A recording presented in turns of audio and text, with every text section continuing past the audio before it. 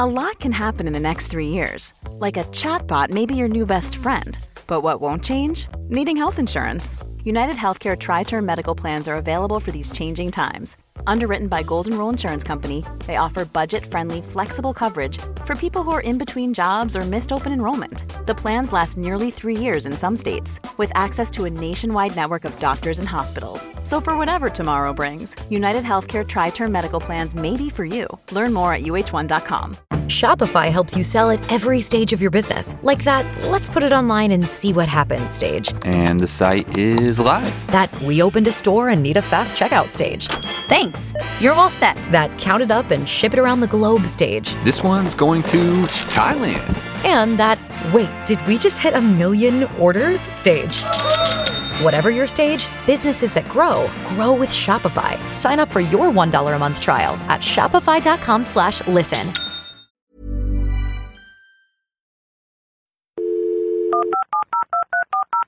This podcast is a Royfield Brown production. Find others on iTunes. All right. Yeah, I know. This is Dumpty Dum, sponsored by managers.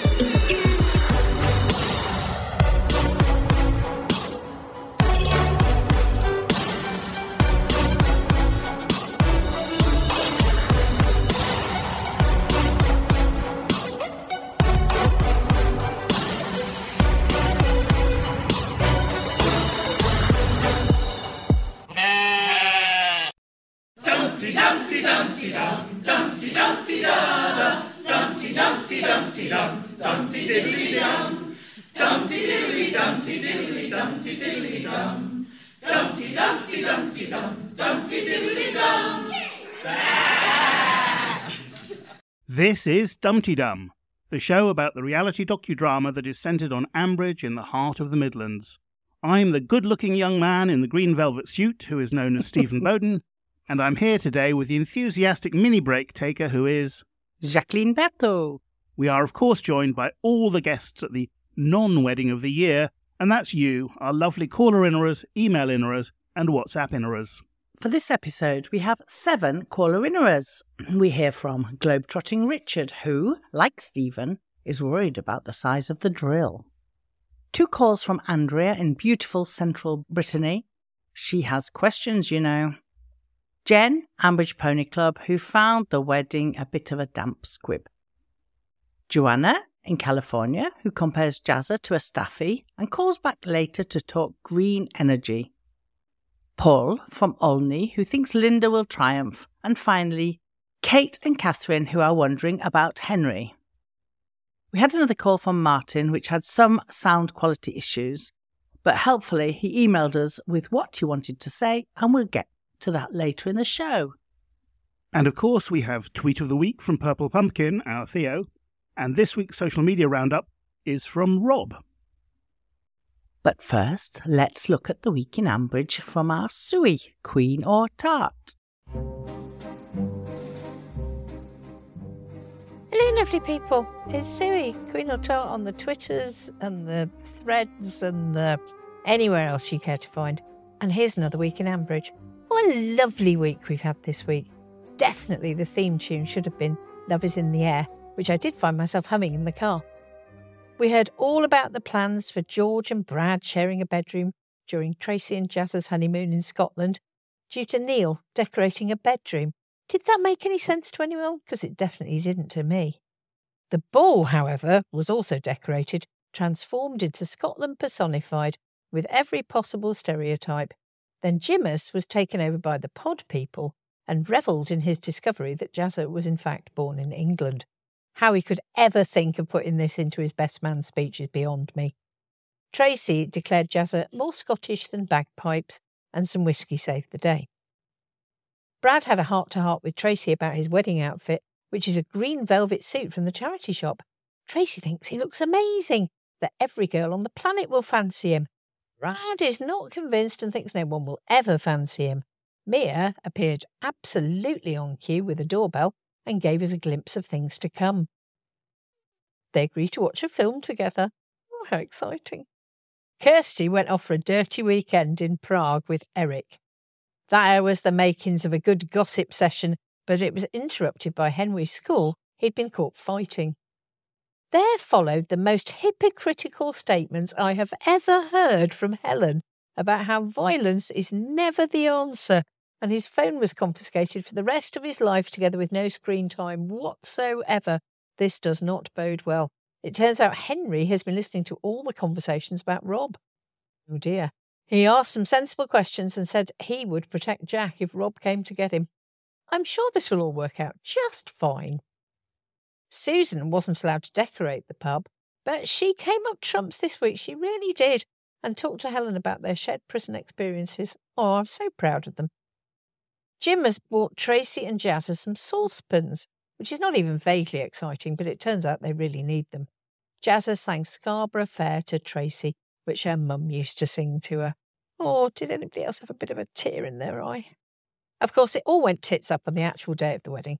Jazza and Tracy got locked in the bathroom after they decided to have a spot of premarital sex for the last time. Brad miraculously removed the door hinges, which I think may be impossible depending on how the door opens and whether it has double hinges. They consequently missed the wedding, and they will have to have another go post-honeymoon. Mia and Brad nearly had a snog. George disrupted it, and Brad finally gave him both barrels, telling George just how much he despised him. Oh, I could hear the cheering from kitchens all around the UK and beyond. And to top it off, Jim has made a splendid speech. Brad and Mia did get their snog on Friday, and they plan to form a film club with just 2 members. I don't see him getting to Susan's any time soon.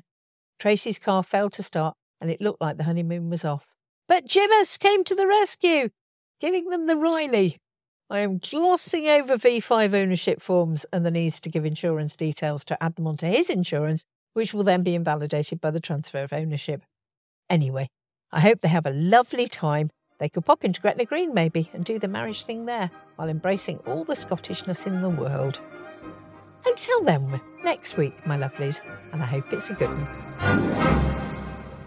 Well, Jacqueline, how was your week? And before you say anything, I should point out to listeners that Jacqueline is dressed very well today. She's dressed for a wedding, complete with fascinating fascinator. Distractor, we call them in this house. We went to a wedding about 6 years ago, and I said to Emily said, "Are you going to wear a hat?" And I said, "No, I'm going to wear a fascinator." I only own one fascinator. And when we were getting ready, I said, I don't know what to do about this headgear. And she said, "Well, I think that distractor looked lovely, Mum." So now it's always a distractor. I've just walked down and she said, "Mum, why are you wearing a distractor to do Dumpty Dum?" So there you go. Well, I think it raises the whole tone of the show. Absolutely. And I can see that you've got your cat in the background today. So let's hope she joins in at some point, enjoying a bit of sunshine in the window. She is indeed. I don't think the sunshine's going to last. We're forecast to have rain and thunderstorms later. Yes, we've already had rain this morning at 4:00, which was quite the opposite of what I was expecting to happen. So last night after dinner, I didn't bring all the deck chair cushions, the garden furniture cushions in. So I'm surrounded by a soft play area of cushions all drying out in the studio. They should reduce the echo. Exactly, well, I'm hoping that's the case. So this week in Ambridge, how was it for you, Stephen? Well, I'm going to start with an apology for something I said last week, because we were talking about the positive way in which Stella's coming out as a lesbian had been treated, following the same for Paul and for Rory? Following for the same for Paul and for Rory coming out as bisexual. But I said, and to go along with that, there had been very little in the way of homophobia. We did talk about Brian and Ian's father and the way they acted at the wedding, but I had completely forgotten about Sid Perks. Yeah. Because Sid Perks was a very strongly homophobic character. Mm. He took it out both on Adam, particularly in the context of playing cricket, but also even more obviously on Sean, who was the proprietor of the Cat and Fiddle and also did interior decoration around Ambridge. And the Sid and Sean relationship was pretty appalling. Yeah, that's right. But in fact, thank you for correcting that. In fact, Sue also made an error in her roundup, and that was the first time I'd heard it, because she said they'd been to Prague. No, there's a possibility of going to Prague. I think they just had a quick weekend beyond the bypass this week, but Sue was all of a flutter. She was, even though it's supposed to be a no-strings, ongoing fling. Yeah, I think it's going to go somewhere, but that's just me. I like a bit of romance. So what about the rest of the week in Ambridge? How did you find it? Because I'll lay my cards on the table. I've loved this week in Ambridge. Me too. I thought good. So the question is, what was the most romantic moment of the week? And I've been asking around that. A lot of people thought it was Jazza singing Scarborough Fair to Tracy.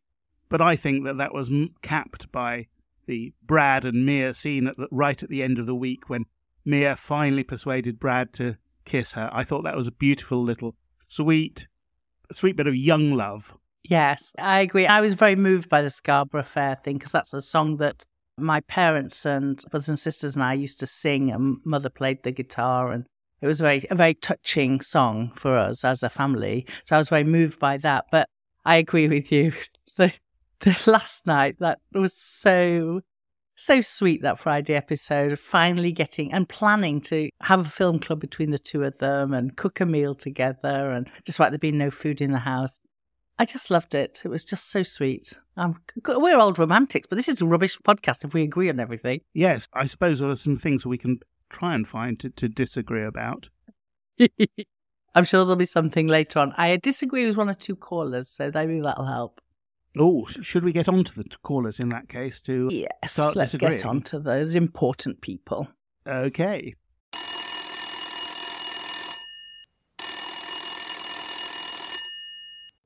Hello, Ambridge 3962. Our first caller is Globetrotting Richard, who has thoughts about the drill. Richard here. A 300 horsepower tractor with a seed drill can do between 160 to 300 hectares a day.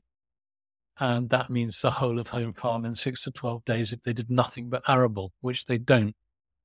What's it going to do in the other 49 weeks of the year? That seed drill costing them £5,000 a month if with an 8% interest rate and a 3-year leasing agreement.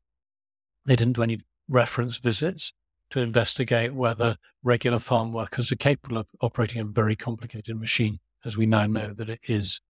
My prediction is Eddie's going to make a terrible mistake and be very upset by the fact that part of the saving the machine delivers, the 10 to 30% saving of a seed drill, is going to be on his wages.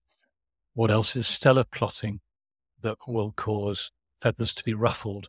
I predict she might want Spiritual Home to pay rent because Kate's not been treating her and it's unprofessional. Are there any other side deals? I wonder. A few weeks ago, Stella said that she'd never end up owning a farm like Home Farm because she'd have to marry one. That's depressing. Surely an entrepreneurial farm manager can get together with private equity to buy out a dysfunctional family when the patriarch retires. Just saying. The other thing is the charging station. Does it really make sense to put in a charging station in the middle of the countryside? You build cafes alongside petrol stations and you put petrol stations into places people go anywhere like supermarkets. I predict that it's planning permission dodge, but it doesn't really work. You have to put in grid capacity for charging stations, and that in the middle of nowhere is going to be very expensive and very hard to get. So I'm baffled by that one. But I do hope they put in a Polish pickup drop-off locker from InPost, because that would make me feel good. Bye. Let's start with the drill. I agree with Richard's sums. I think given the field sizes at Home Farm, the drill is likely to be operating at the bottom end of Richard's estimate. So that's, 16 hectares an hour rather than 30. So 160 in a day. But even so, as he says, that doesn't take very long to do the whole of Home Farm. However, in addition to Home Farm, there's 1,000 acres at the Barrow estate. So the drill will be used for that, which doubles the amount of work it does.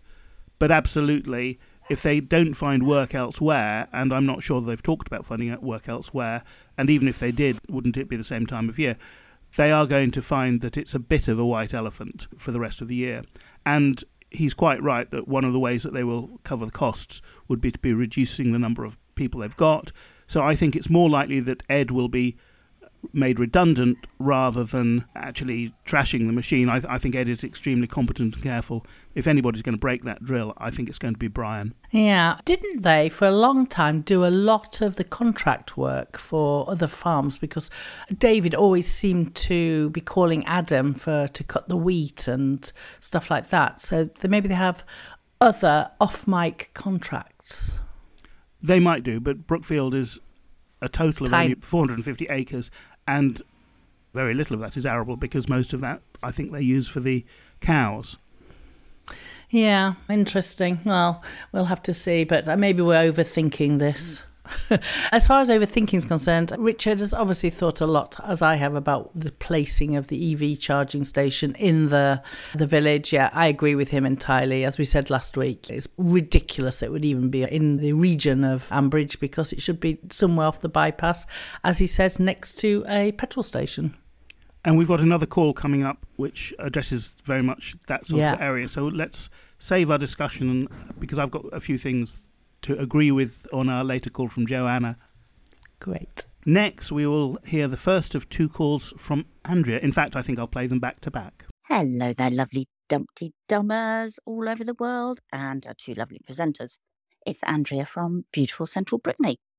Now, I've been sitting on my hands the last couple of weeks, figuratively, obviously not literally, because the only storyline that doesn't make me want to reach through my phone and grab people like Homer Simpson, is the Grundy's World of Fur. I know I really don't want to say the F word. I've been desperately trying not to type the F word. I know it's a bit of a trigger for some people, but I can't wait to see how the Grundy's World of Fur turns out. I'm really excited for the fate of this year, for a change. And also, wonderful, wonderful news from Kirsty. She's been to see Eric. Yay! So glad they're still in touch, and I really hope she goes to Prague with him. I hope she goes to lots of other places with him. It's about time she had something really good in her life, apart from Rex and rewilding. Yeah. And I had to listen to the episode twice because I think I detected that Helen sounded almost enthusiastic for her friend's good news. Enthusiastic by Helen standards, that is. I mean, I kind of cheered on the out loud when Kirsty said she'd seen Eric, and Helen just went, "Oh, yeah, that's nice.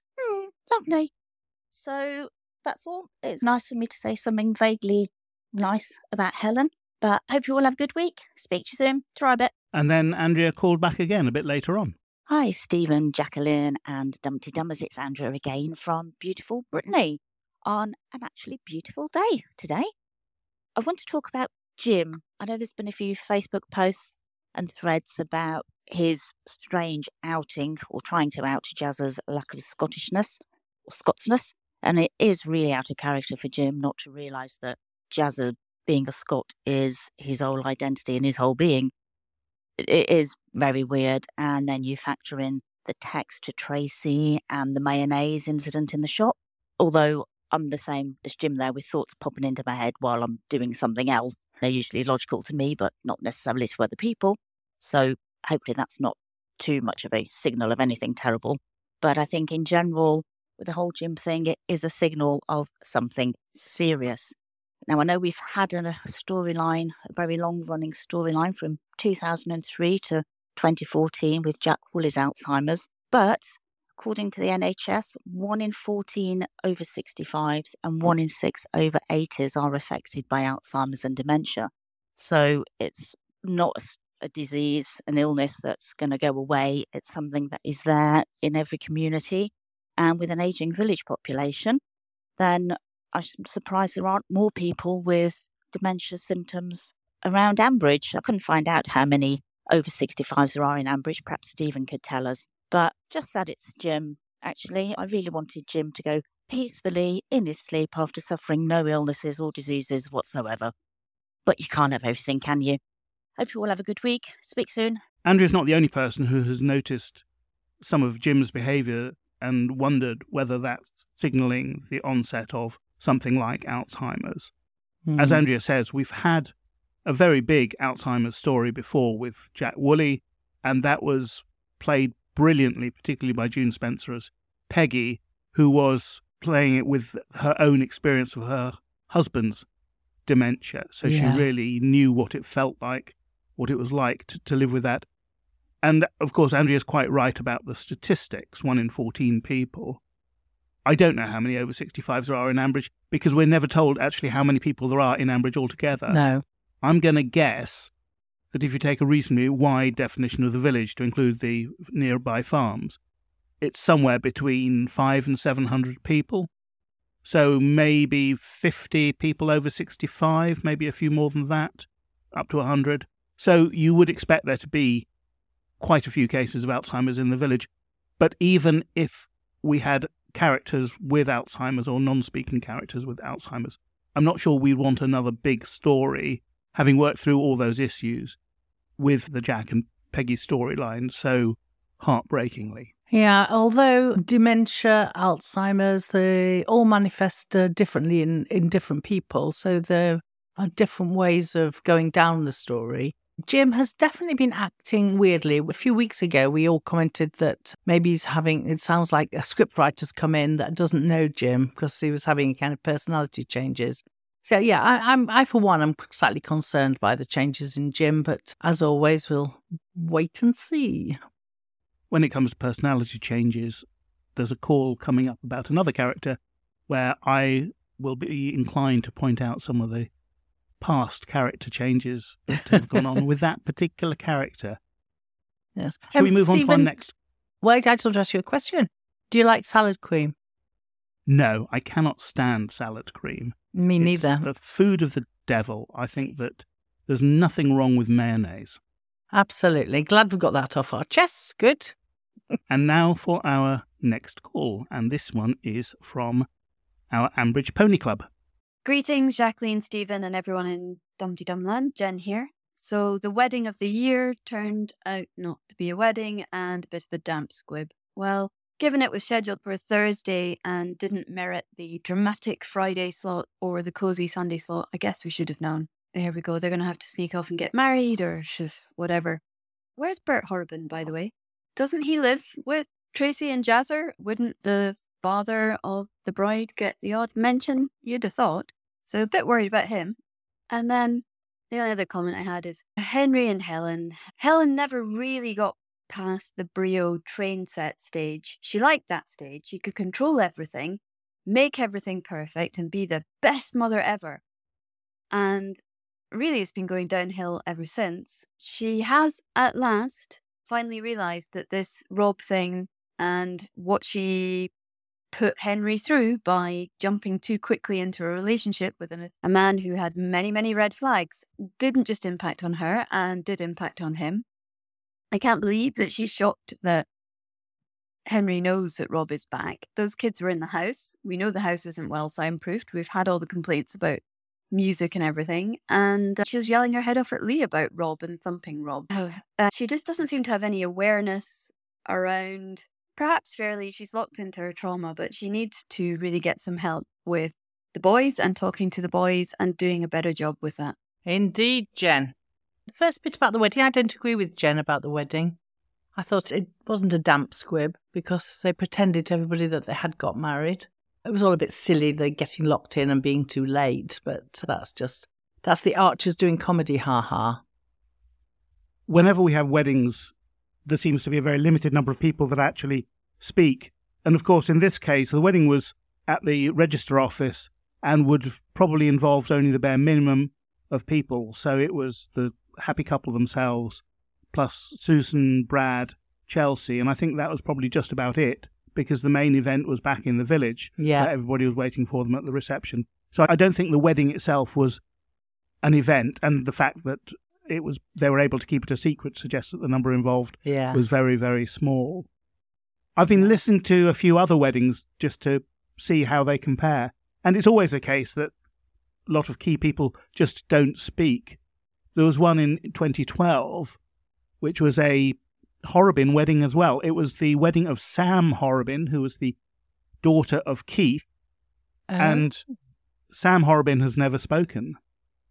The key plot development there was this was just after the barn at Brookfield had caught fire and Emma had been staying there with George, and there was a mad panic when they were fighting the fire to find Emma and George, and also Josh, who they couldn't lay their hands on. And eventually it turned out that Josh and George had gone down to move a dairy cow that was calving away from the barn, and that Emma was safe. But then Keith hadn't realised that Emma was in the barn when he set fire to it, not surprisingly. He told Emma how sorry he was to hear about it, and she started getting very suspicious about what he was saying then and his movements in the run-up to the wedding. So the whole wedding was, here they come, bells, and then a set of conversations after the wedding, Tracy talking to Ed about the bride arriving, I think, and Emma talking to Keith afterwards. So weddings are scenes that they're not usually played out in full, and so we do miss out on a lot of key characters. Yeah, I guess it's, especially in these days where they can't have too many characters in one place, it's always going to be all the characters that are going to speak around a mic, and we have to imagine them.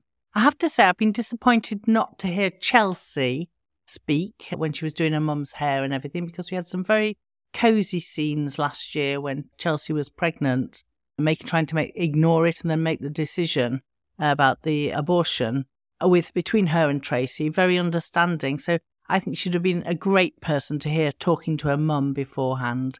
The other thing about the wedding and Tracy's involvement in it, I'm a bit of a control freak, so I have to make sure that I know what's happening with... I'm not as much as a control freak as Philippa, but near enough between the two of us. But I would never, ever have let Jazza get on and do all the decorating myself. I'd have wanted to check it all out. Jen also talked about Henry and Helen. It's an interesting one because Helen is a very uptight person, we know, and Henry has been a non-speaking person. But I have to say, I've been fascinated to hear Henry speaking this week. He's been a truculent teenager with his mother, and yet very understanding. So all kudos to the young actor, Blake Darby, who's taken on the role, I think it's his first acting role, of Henry, because I think he's played it very, very well. Yes, I think he comes across very much as a natural character. I think the first time he spoke, I thought he sounded a bit stage school, but actually once he's had something substantive to say, he comes across a lot more naturally. Yeah, because when he was picking beats or something with Uncle Tom and Tony last week, or 2 weeks ago, it was just a bit of nonsense, really, and he didn't get the chance to get his teeth into it. But this week, we're dealing with his mother, being honest with his mother, and being a bit cross all the time with her, and her irritated by her being motherly in her fashion. Yeah, very good acting. Yes, Jen's point is very good, that the house, being a modern house, is hardly soundproof. No, and so the exactly. idea that Henry wouldn't hear what was going on would be a bit silly, so Helen shouldn't have been as surprised as she... Now, this is the point where I say the best and easiest way for you to record a message or a plot prediction is to go to www.speakpipe.com/dumptydum, and don't forget that's a T in the middle, and you'll also find a link to that in the show notes. Or you can send us a voice note via WhatsApp on +44 7810 012 881, and that's a new number for this purpose. Please keep your call to a maximum of 2 minutes, and bear in mind that you need to be at least 18 to take part. And we need your help. There are 3 things you can do. First of all, if you haven't already, hit the subscribe button on Apple Podcasts or whichever podcast streamer you use. Please do so right now. Secondly, give us a review. It would be hugely appreciated, especially if it's on Apple Podcasts. And of course, a 5-star review always goes down well. Finally, the third thing is that you could consider becoming a Patreon. Patreon is a way of contributing to the running costs of your favourite podcast. If you just go to patreon.com and search for Dumb Tea Dumb, we would be delighted to have your support. Head over to Hulu this March, where our new shows and movies will keep you streaming all month long. Catch the award-winning movie Poor Things, starring Emma Stone, Mark Ruffalo, and Willem Dafoe. Check out the new documentary, Freaknik, The Wildest Party Never Told, about the iconic Atlanta Street Party. And don't miss FX's Shogun, a reimagining of the epic tale, starring Anna Sawai. So, what are you waiting for? Go stream something new on Hulu. Hey, I'm Ryan Reynolds. At Mint Mobile, we like to do the opposite of what Big Wireless does. They charge you a lot, we charge you a little. So naturally, when they announced they'd be raising their prices due to inflation, we decided to deflate our prices due to not hating you. That's right. We're cutting the price of Mint Unlimited from $30 a month to just $15 a month. Give it a try at mintmobile.com/switch. $45 up front for 3 months plus taxes and fees. Promo rate for new customers for limited time. Unlimited more than 40 gigabytes per month. Slows full terms at mintmobile.com. Flexibility is great. That's why there's yoga. Flexibility for your insurance coverage is great too. That's why there's United Healthcare Insurance Plans. Underwritten by Golden Rule Insurance Company, United Healthcare Insurance Plans offer flexible, budget-friendly coverage for medical, vision, dental, and more. One of these plans may be right for you if you're, say, between jobs, coming off your parents' plan, turning a side hustle into a full hustle, or even missed open enrollment. Want more flexibility? Find out more about United Healthcare Insurance Plans at uh1.com. So, let's get back to our calls. And the next one is from all the way over in California, and it's Joanna. Hello, Dumpty Dum. I'm calling in from California. I'm really loving delving into the characters of Tracy, Brad, Chelsea, and Jazzer this year. Foibles and brashness, yes, but they're all made of great stuff. I love their sincerity, their courage, their loyalty, and their gameness. Jazzer in particular I find to be a great character. He resembles a staffy, which in my mind is a very high compliment. That may be a quirky thing to say, but I've gotten to know and love all the different dog breeds in my work as a vet and animal trainer, and I'm constantly comparing people's core personalities to different dog breeds. So anyway, Jazzer has shown himself to be a staffy. He's sincere in almost everything he does. When he loves, he does so deeply and truly. He's a happy-go-lucky guy with a positive attitude and an easy smile. He's a good, loyal friend, and he loves his creature comforts, but he's very courageous and he's quick to brawl. He's got a high physical pain threshold, but a low emotional one, meaning he's emotionally sensitive despite his physical toughness. He's definitely a bull in the china shop, and he's really game for anything. He's fearless, and he's loving, and he's got a hard head, a bit stubborn and deliberate. When taken all together, these are prototypical staffy qualities. Recall his jumping into birthing Martha on the road, his loyalty to Jim, his straight and fair dealings with Chelsea and Brad, his aid to Blake, his love of conviviality in the bull, his physicality with Neil and his pigs, his fearless love of Webster the tarantula, his funny but sincere love maneuvers with Tracy, and his reassurances and singing to Tracy this week were just too lovely. I love the nuances and detail the writers have shown in Jazzer's character, and I've absolutely loved getting to know Tracy, Chelsea, and Brad. They're all made of great stuff, sort of modern-day Tolkien-esque characters. Thank you. So Joanna thinks that Jazzer is a bit like a Staffordshire Bull Terrier. Yes. Of course, there was a very famous Staffordshire Bull Terrier on the Archers for many, many years. Captain. And that's Jack Woolley's dog, Captain. Yeah. And one of the most famous storylines about Captain was when he got loose among Mrs. Antrobus's Afghans and got one of them, Portia, pregnant. And the resulting offspring were some of the ugliest dogs you would have seen. Now, if I'm going to agree with Joanna about Jazzer being a bit like a staffy, I think I'm going to go with that angle. Because I remember when Jazzer first appeared as a character, and this was about 25 years ago, when the Grundys were living in Meadow Rise. Yeah. And Jazzer was a wild and disreputable student in the same year at school as Ed. He moved to Ambridge, or he started working in Ambridge as a milkman, among other things. He was a member of Dross. He had a serious drug problem with ketamine and so forth, which caused him to get kicked out of Dross and banned from the Bull for an extended period. As a milkman, he was pretty promiscuous. He admitted that he would go round and have affairs with his customers. I think affair is probably too grand a term for what he got up to. Yeah. So the original version of Jazzer was very much at the unpleasant end of the spectrum.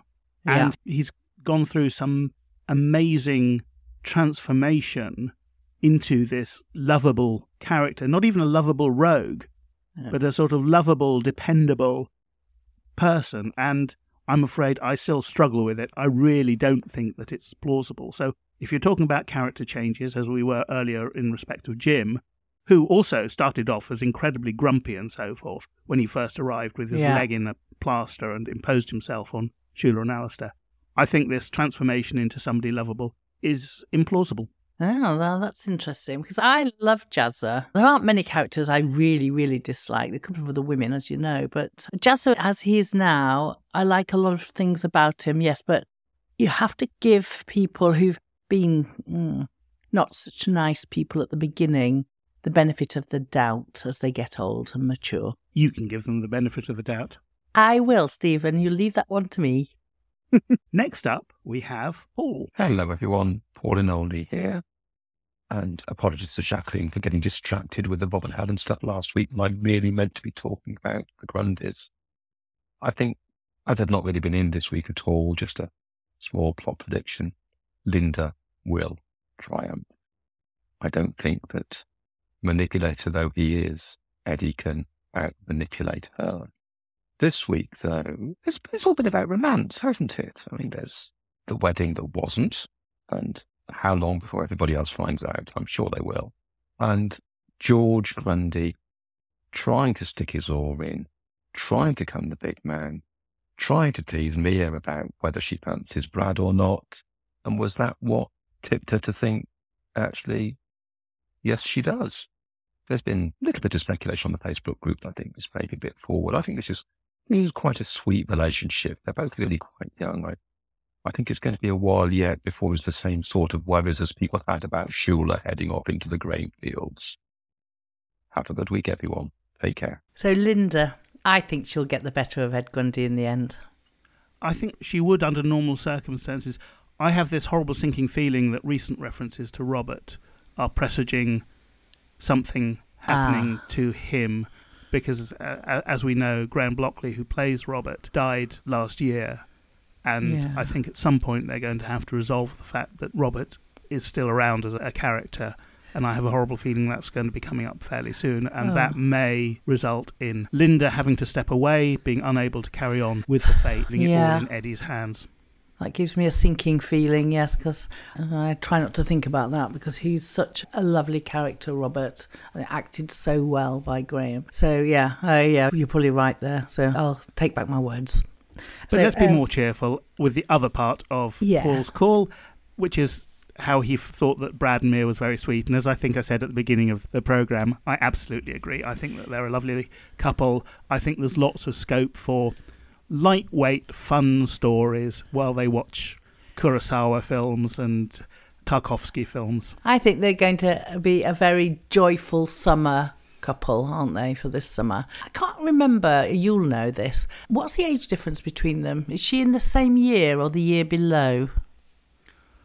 I think they're fairly close in age. I will look that up and put it in the show notes like I did last time with the date of Adam's wedding. Yes. Oh, thank you, Stephen. You're so efficient. That's why I like doing this podcast with you. You carry all the weight. Right. We've now got the second call from Joanna. Hello, Dumpty Dum. Calling in from California again because this Ambridge EV charging station dilemma is a microcosm of the same terrible urban planning and land use decisions happening all over the world, and it's important to address. Okay, so it's lovely to think about noiseless, non-smoky, non-carcinogenic, exhaust-type cars if we have to have cars. But first, a given, there has to be solar arrays or wind power or some unlimited natural form of energy to power the stations, or they are no-go as far as green energy. Second, urban planning and land use in general are really important in this age of climate change, increasing population and decreasing healthy land for both food production and wildlands. We depend on the viability of wild and domestic flora and fauna on these lands for our very lives. The oxygen, water cycle, and soil fertility are controlled by these, believe it or not.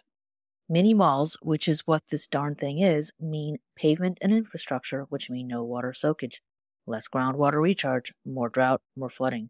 So it's not good enough to say, okay, we're being green, let's slap a charging station anywhere, and I'm being helpful. It's really important not to use prime agricultural land for industry, and certainly not for a misplaced mini mall, if we can help it. Yes, every little urban project adds up. So, are there petrol stations in Ambridge or by major highways? Put the charging stations where these already are. or slip them in on already paved areas next to major freeways. Better yet, put electricity-producing wind, geothermal, or solar arrays with batteries on the individual homes and businesses that want a car and charge from there. Justin could make a profit here instead.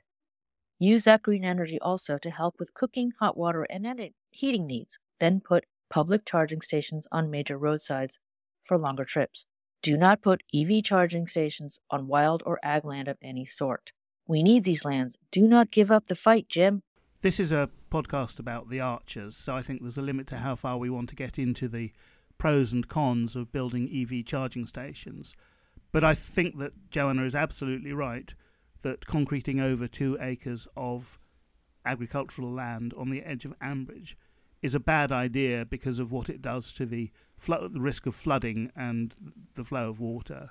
It's been the case even when they were building petrol stations in villages in the 1940s and 50s, that they tended to build them over the village pond, and that then meant that instead of water flowing into the village pond and gradually flowing away, it just went straight through it over and flooded the villages. And I used to live in a village in Warwickshire many years ago, and they built some new houses over what had been the petrol station, and those houses just flooded so regularly because they were where the pond used to be, and the water just flowed down from the area around there, and it couldn't drain away. So the houses got flooded and the road got flooded nearby. So I agree with that. It's not a sensible thing to do. And if you've already got places concreted over by the bypass, for instance, where there may well be existing petrol stations, that feels the logical place to do it. I agree with the sentiments entirely, both yours and Joanna's, but there have been technological changes. I don't think the EV charging station should be built in Ambridge. I've said it many times. But nowadays, most areas of parking and certainly petrol stations are not concreted over. They're tarmacked over, and the tarmac that is now used more regularly in wide open spaces for large parking areas is water absorbing. Water drains through it. You throw a bucket of water on it and it goes through the tarmac. I have to declare a little bit of a technical know-how on this simply by dint of Mr. Berthaud owns a Travaux Publics company, and that's what we do, tarmac. So that's clearly the future. But even so, if you've got land that's already been tarmacked over, concreted over, wouldn't it be better to replace that with porous tarmac rather than doing it? Because even if it's porous, it's still not as good as the fields. And as Joanna said, we need the fields to be fields. Yeah, absolutely. And food production, etc. But let's get back to the Archers quick. In that case, let's get on to our final call, and that's from Kate and Catherine. Hi, it's Kate and Catherine. We've been to Billy Joel at Hyde Park, and she's laughing. And it was brilliant, and we're having to share a room because orcs. Anyway, I'm ringing up about Henry and about I'm ahead of you. And I don't understand what Henry's done, so she was phoned up, but we never found out. Was Henry sent home? Was he suspended? What was the deal? Also, as a parent of some experience of boys, I would say that I thought her punishment was totally over the top. A whole week with no screens is ridiculous. And after a while, as an also very lazy parent, you do think, what the hell have I done this for? I've cut off my nose to spite my face. Henry is a kid who's traumatised, and it's never been addressed, as we've discussed before. God, Hannah's just so annoying. Other thing is, I was just explaining to Kay, who was a bit behind. I said, oh, God, they had sex before their wedding. And she's like, what? I said, yeah, Jazza, they seem to be going away for 10 days. She couldn't afford a dress. She had to borrow one from Jolene's stage wardrobe, probably rhinestoned. Oh, so awful. Cinderella. And so she couldn't afford a dress, but they're going away for 10 days purely to put Brad and George back into a house together. And surely Brad's got, which is a nice one, Brad's got a mate from school or something. It's just so irritating. And the wedding was irritating. I did think the Scottish thing was quite funny, though. But that's it. Have we got anything else to add about the Archers? I'm a week behind. She's a week behind. She's useless. Have a great week. What a brilliant call. Always good value, Catherine. And little Kate in the background. She couldn't get a word in edgeways, could she? Billy Joel, how fantastic. Should we start with the wedding and the fact that they thought that it was ridiculous? I tend to agree. The whole point about the wedding was that it was supposed to be as low cost as possible. Yeah. And yet that seemed to have been thrown out of the window. So we have the decorating of the bull upstairs, we have the trip up to Scotland, all these things which are not cheap. I mean, the petrol, particularly if they're going up in a Riley, which is not the most fuel efficient of vehicles, all are going to cost Stephen, I'm some sorry, money. I have to stop you because somebody has decided to print something off. I just have to go and shout at somebody, excuse me.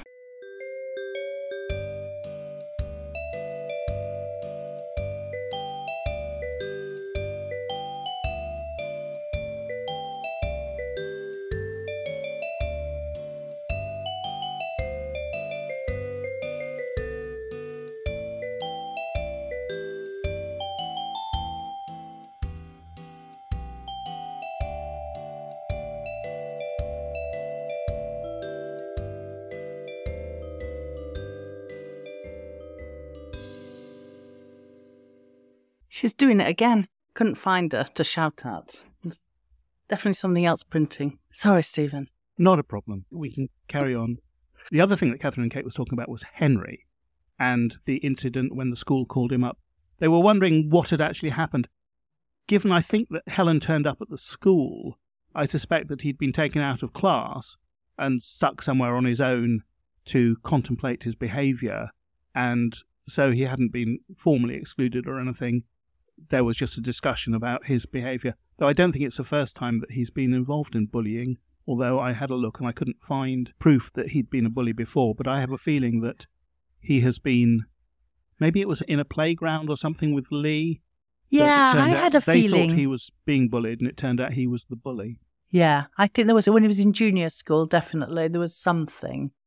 Can't put my finger on it completely, but no, I agree. But in fact, I think Catherine's asking that question as a school teacher. So she obviously knows what happens when kids get involved with things. But I suspect it was just put to one side, put in a kind of detention place.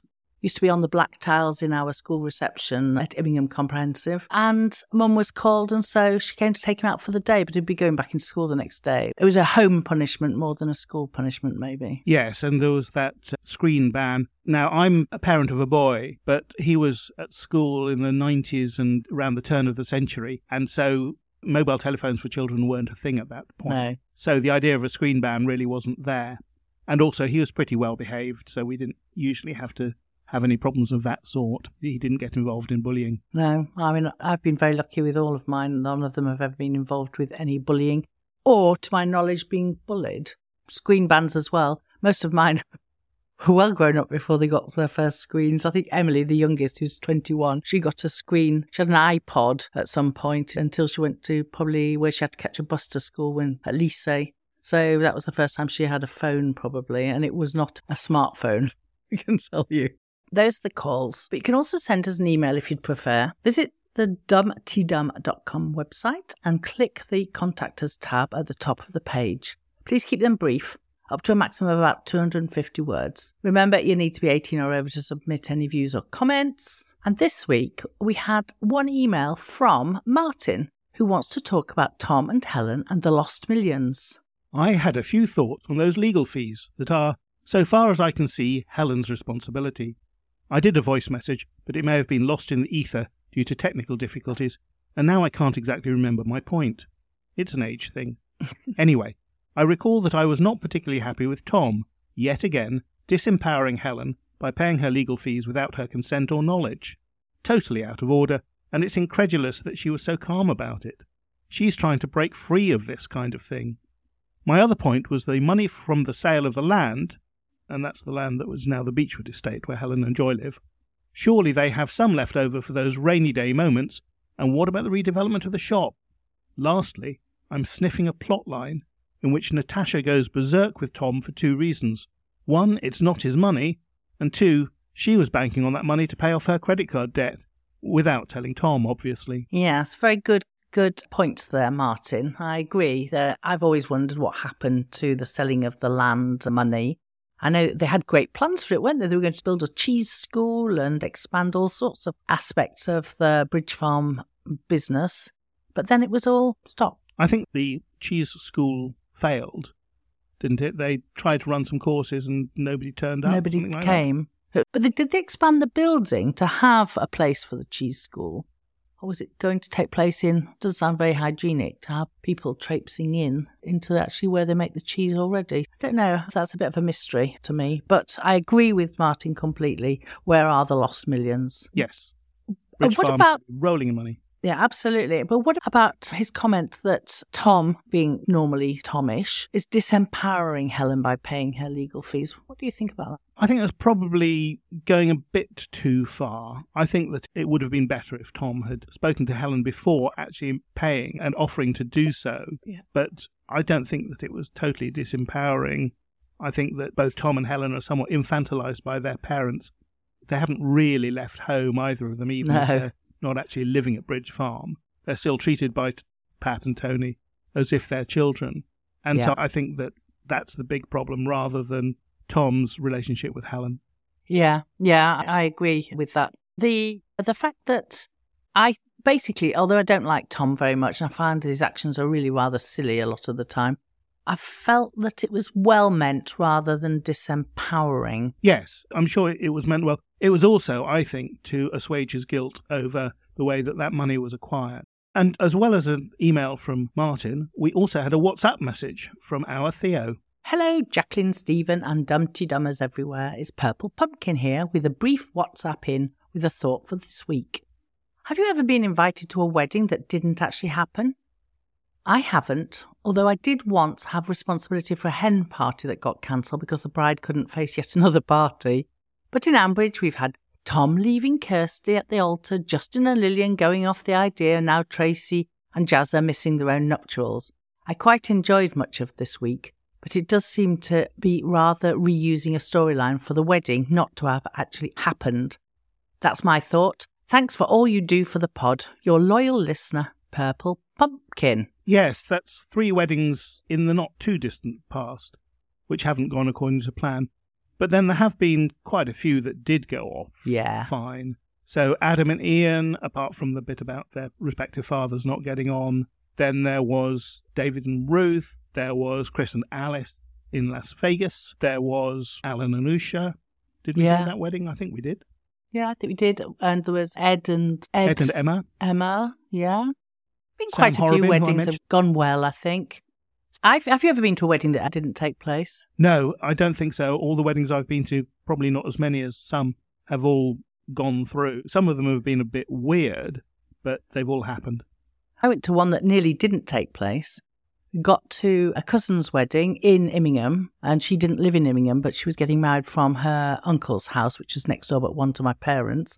And we got to the church only for it to be discovered that the banns had never been read. So we all went off to the reception, as you do, had the reception whilst the bride's uncle and her brother went rushing off to Lincoln to find the chief registrar to get a special licence. And we all went back to the church 6 hours later, like in the evening. And they had the wedding then, but we'd all eaten and drunk, and it was all very merry. Of course, in the past, you had to get the banns read or get a special licence, which used to be a lot harder to get than it is now, when the only legal weddings were Church of England weddings, which is where Gretna Green came into things, because that was the easiest way to get married quickly. You would just cross the Scottish border to go to Gretna Green and get married over the anvil in the forge.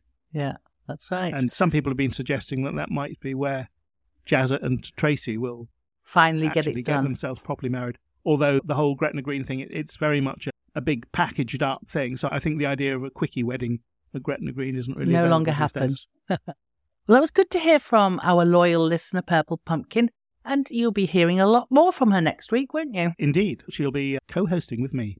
Yes, because I'm actually about to disappear off for a month with various family things and hopefully a holiday in Ireland. I won't be back after this one until mid to late August, I think. So you'll be with Theo, and then it's Philippa taking over for a few weeks, isn't it? Yes, we're handing over to Philippa, who will be presenting with a couple of co-presenters, I think Katie and Quentin. Very good. So, shall we get to hear what our social media gurus have been talking about on the Dumpty Dum Facebook page? So here it is, with our Rob.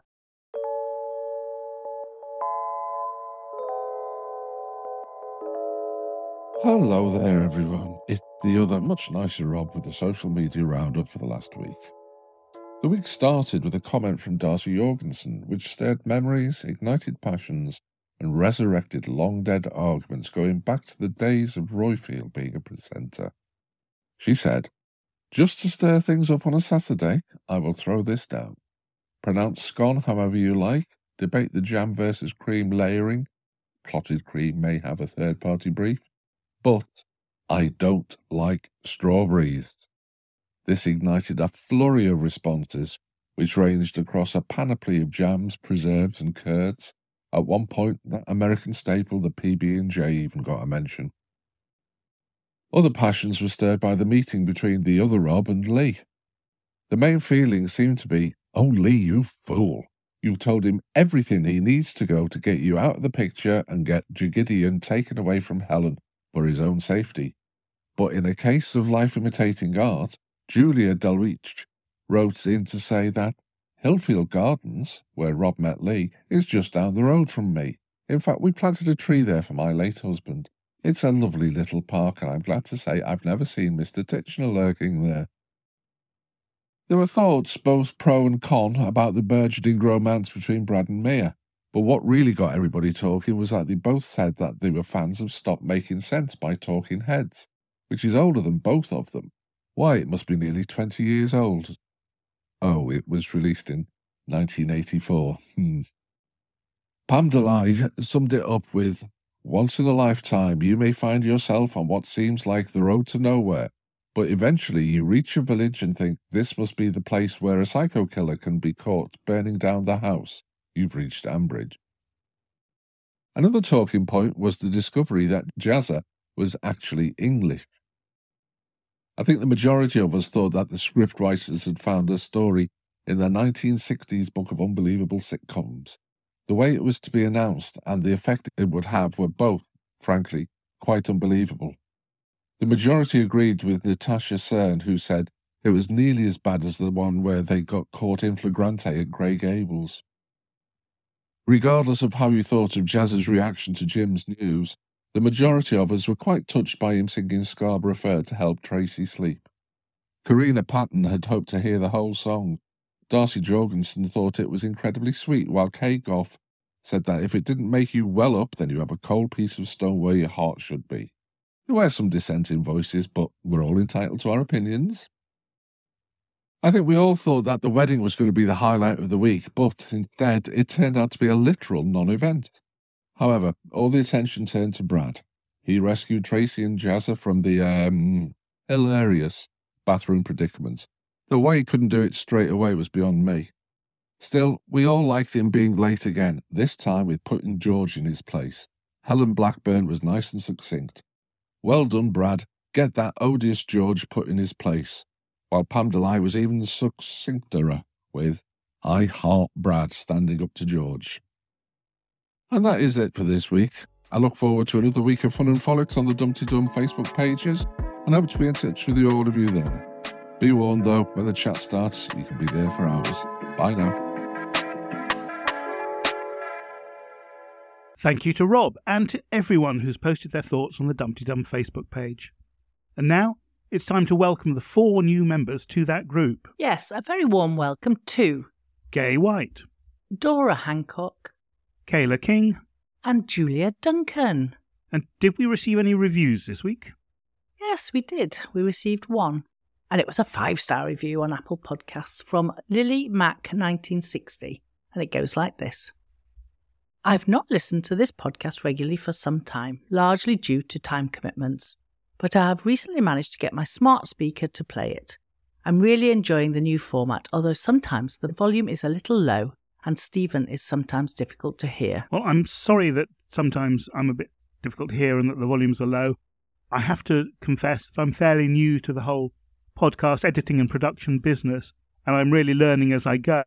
I hope that they get better over time, and this week I'm using some new editing software which might make it easier and might make it better for the overall sound balance. We'll just have to see, but I'll keep trying. Well, from this side of the screen, I think you've done an amazing. You hit the ground running and you do a fantastic job, Stephen. Thank you for picking up that side of the work.